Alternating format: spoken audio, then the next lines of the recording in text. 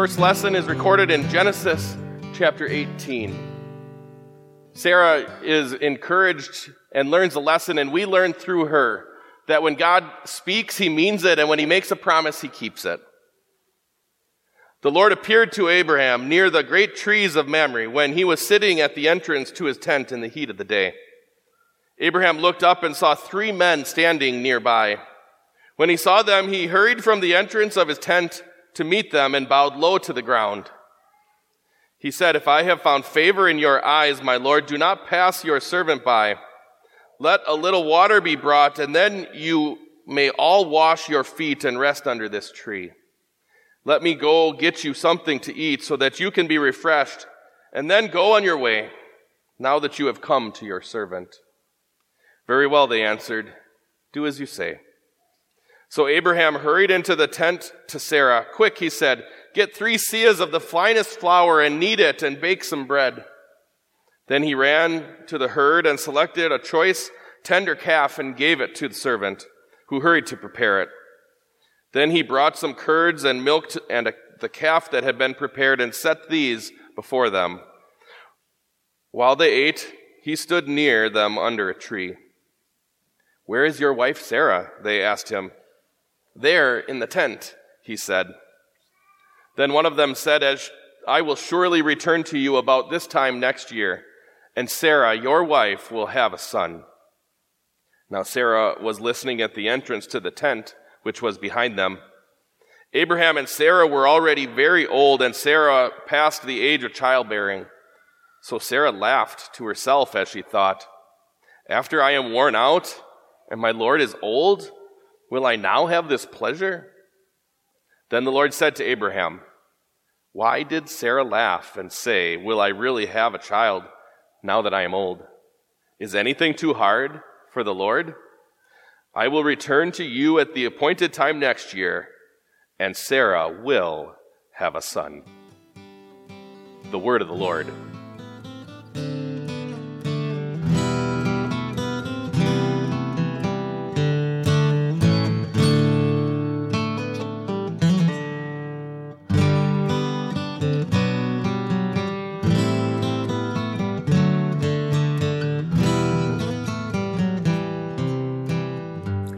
I'd like you to visualize a verse. Yeah, what does that mean? It means that I'm going to say a Bible passage, and whether you close your eyes or not, I'd like you to see what comes into your mind based on the words of the passage. Are you ready? Blessed are those who hear the word of God and obey it.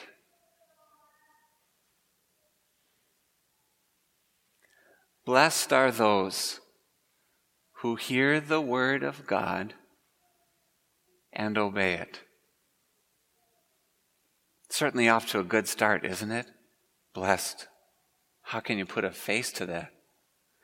Who hear the word of God. Maybe you see Mary from the gospel, fresh in the mind, sitting at Jesus' feet. She's blessed. This is biblical wisdom right here. Blessed are those who hear the word of God and obey it. What do you think with obey it? It's like somebody starting to sweat now and the pressure is starting to mount. You're going to walk a tightrope of obedience over a roaring river and fall to your death if you miss. Hopefully not. Hopefully that's not what obey it says to you. I don't know what you're picturing yet, but I think we'll get there together today. I wonder what Jesus pictured. Jesus said those words in Luke chapter 11. Blessed are those who hear the word of God and obey it. He has a vision of those people who don't just have the ear where it goes in one side and out the other, but they hear the word of God and they keep it. They hear the word of God and they use it. They hear the word of God and they enjoy it. This is what God has a vision for this, and he pushes for this. In fact, I was thinking about whenever God speaks to us, he speaks with the push. He pushes us somewhere. In another word, it's like breathing wind into your sails. When God speaks, he's taking the spiritually dead people that we are by nature, and he's bringing it all to life on the basis of what he says. Like things light up, things live because of what God says. I want you to think about that. Anything that then doesn't live in the Word of God is kind of like a dead limb. Like a thumb you can't use. Or an ear that doesn't work. If you're not thinking about all of God's words and how they operate in your life, and we're missing out, it's like dead weight. Colossians 1 had a vision, didn't it? Colossians 1, that we give thanks to God that this gospel is spreading and growing.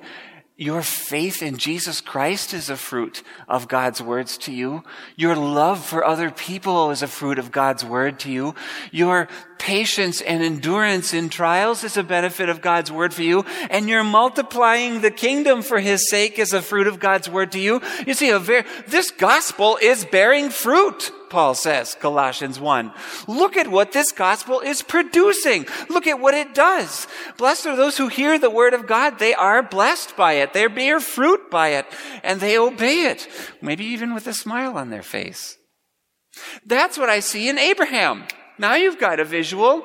You have Abraham himself to start this lesson off. You see someone who is, where does this come from? Rich in generosity and this gracious hospitality that he shows these guests. He is a man of God firing on all cylinders. He doesn't care what strangers knock at the door. Abraham is ready to serve. Did you hear that? He wakes up out of this mid-afternoon nap or perhaps meditation in the heat of the day. These exhausted travelers who probably started early in the morning, right? They show up and he's like, what can I do for you? How do you get there? Well, God had been working on Abram's heart for chapters, if you can refer to it like that. He'd been working on him through a number of different stories ever since Genesis 12. I'll make you into a nation.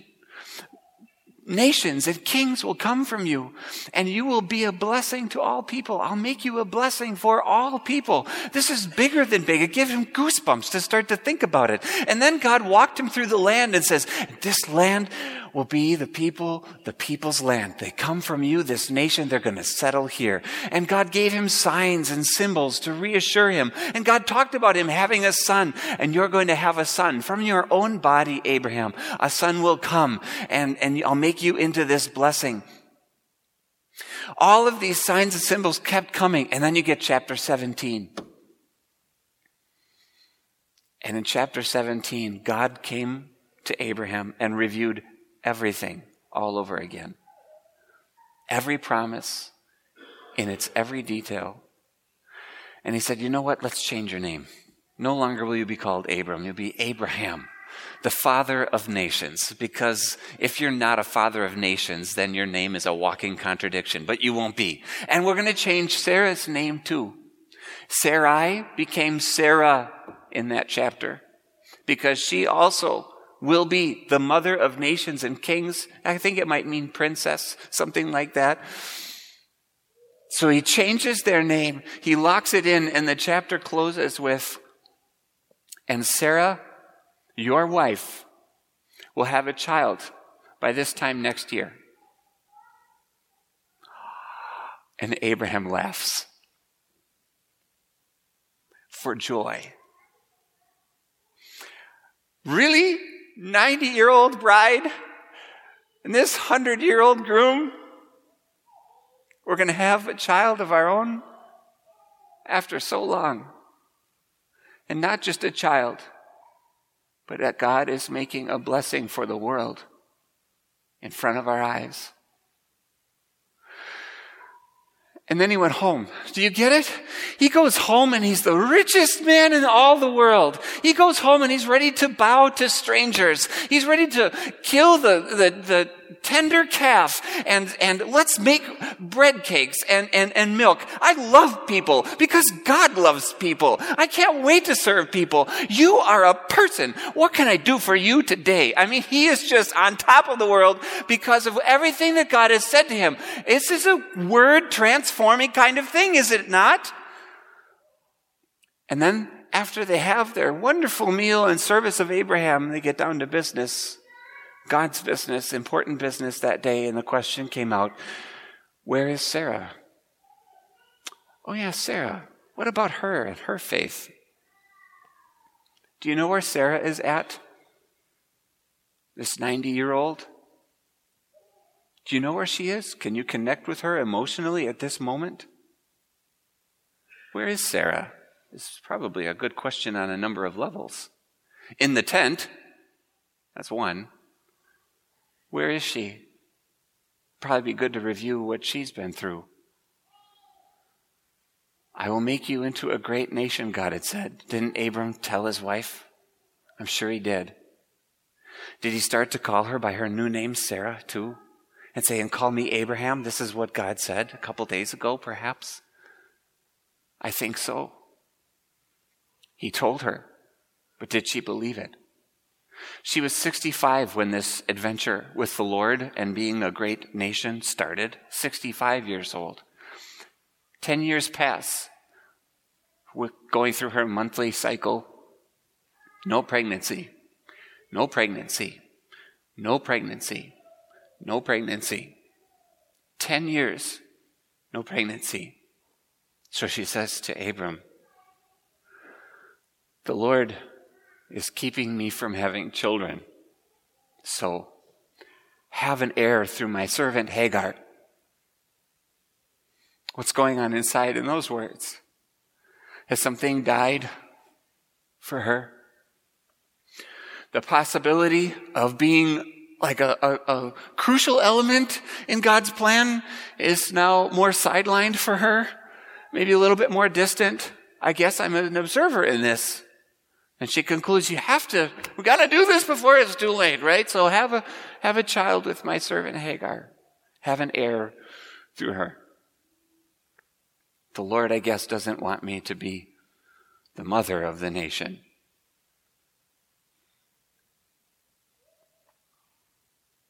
"15 more years go by. Hagar gave birth to a son, Ishmael. He's 13 years old. 13 years go by. And that's when we get this chapter 17 and 18, when God fills Abraham to the brim, changes his name, changes Sarah's name, and steps in to this 90-year-old's life and says to her, where are you? Oh, she's in the tent. She can hear us right now.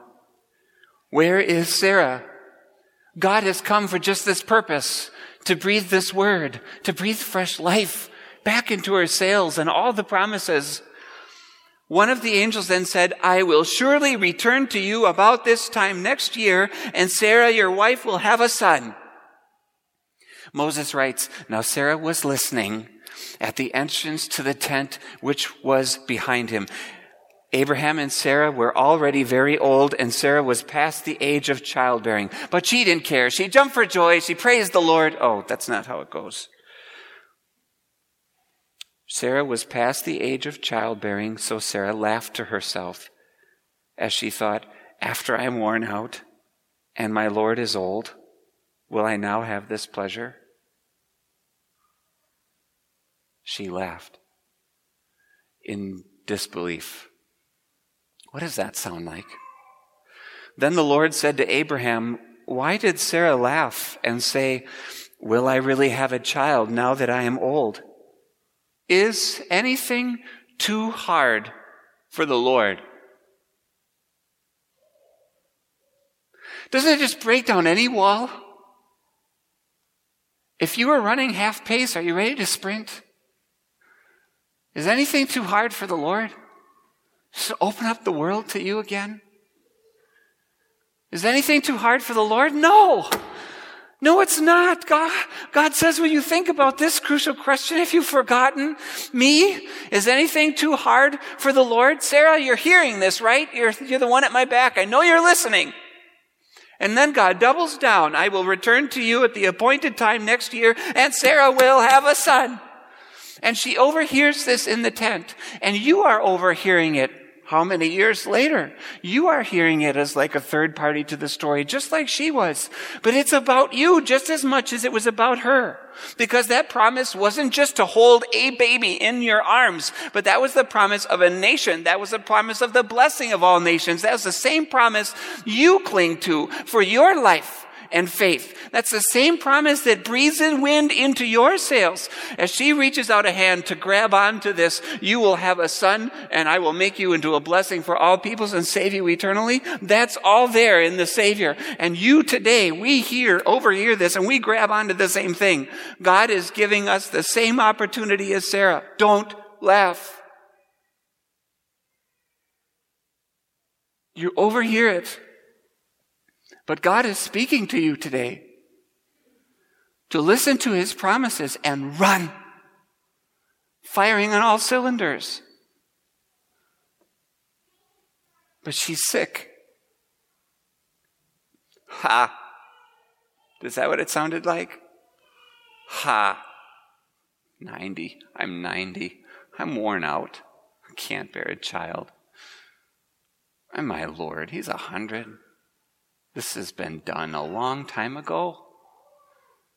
This has been done a long time ago. She has no life. She will allow this word no life.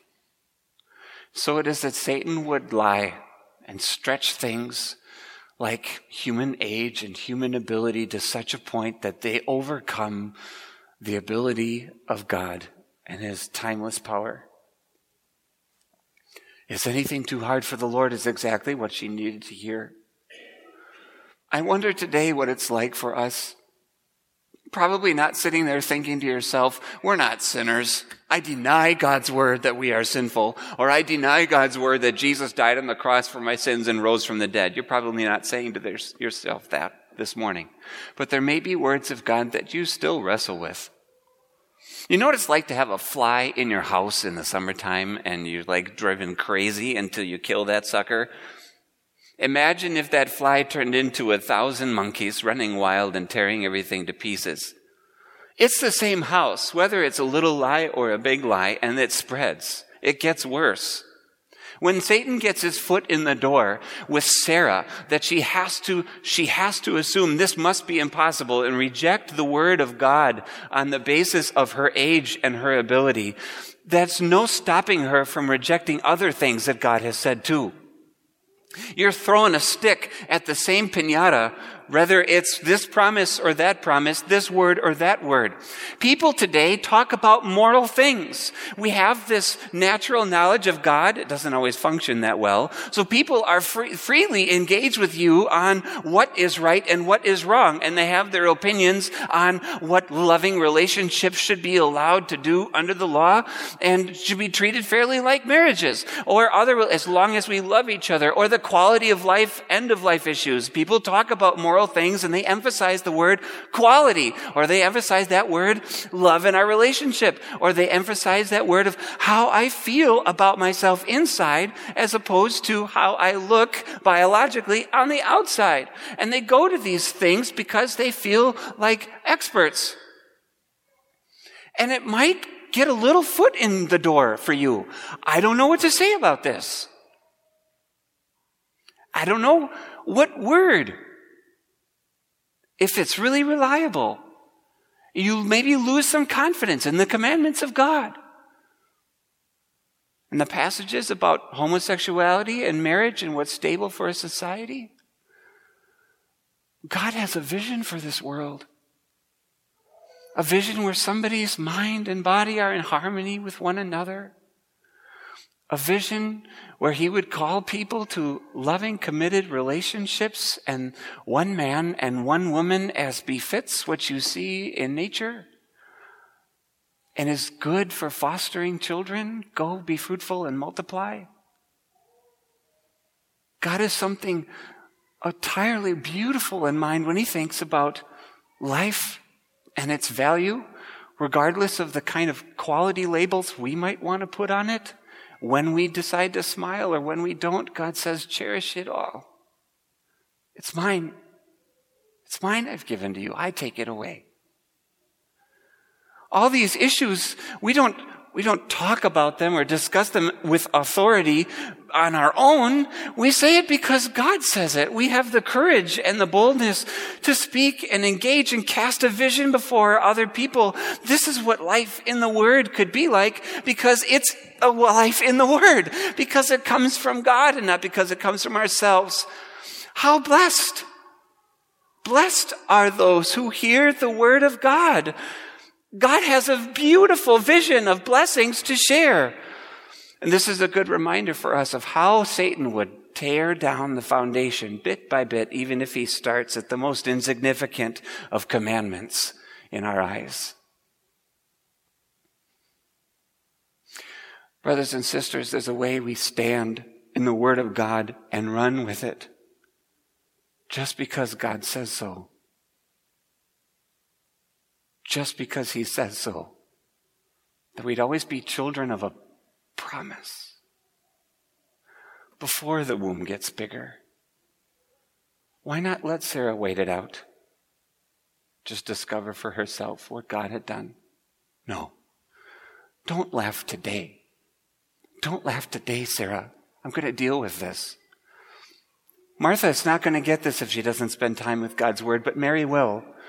Where the Word of God is going to come and look at you and deal with your deadness and help you see it, so that Sarah wouldn't be running in her mind an attack on God's promises based on her age and her ability, but she's going to start to attack her laughter. And she's going to see this promise is limp at my side, because I will not believe the Word of God. I'm laughing at something I shouldn't laugh at. It's not too hard for the Lord. It's not impossible, even though I'm 90 years old. And God is helping me see my sinfulness and see the way that I treat His Word with so little respect. May I run into it. May I sit at His feet and soak up the entire vision, that I might be fully alive and ready to bow and ready to serve and be all that God deigns for me to be and calls me to be by this gospel. That I might not quiver at any word or shake at anything that God says. Yes, kids, angels protect us every day. And yes, I do have the forgiveness of my sins from something that happened 2,000 years ago. Every word ultimately then becomes something that draws you to attack what's appropriate to attack and to live a life that is the only one to live. It all takes us back to Christ. Sarah, come back to who I am as your God. Don't run the impossible train, because nothing's impossible for me. Another way to translate that is anything too wonderful for God. Things are just over our heads, too wonderful for us. But is there a mystery for God? There's no mysteries. There's nothing too wonderful for Him. And He reveals the mysteries to us as He sees fit. So we might be animated by them all and live.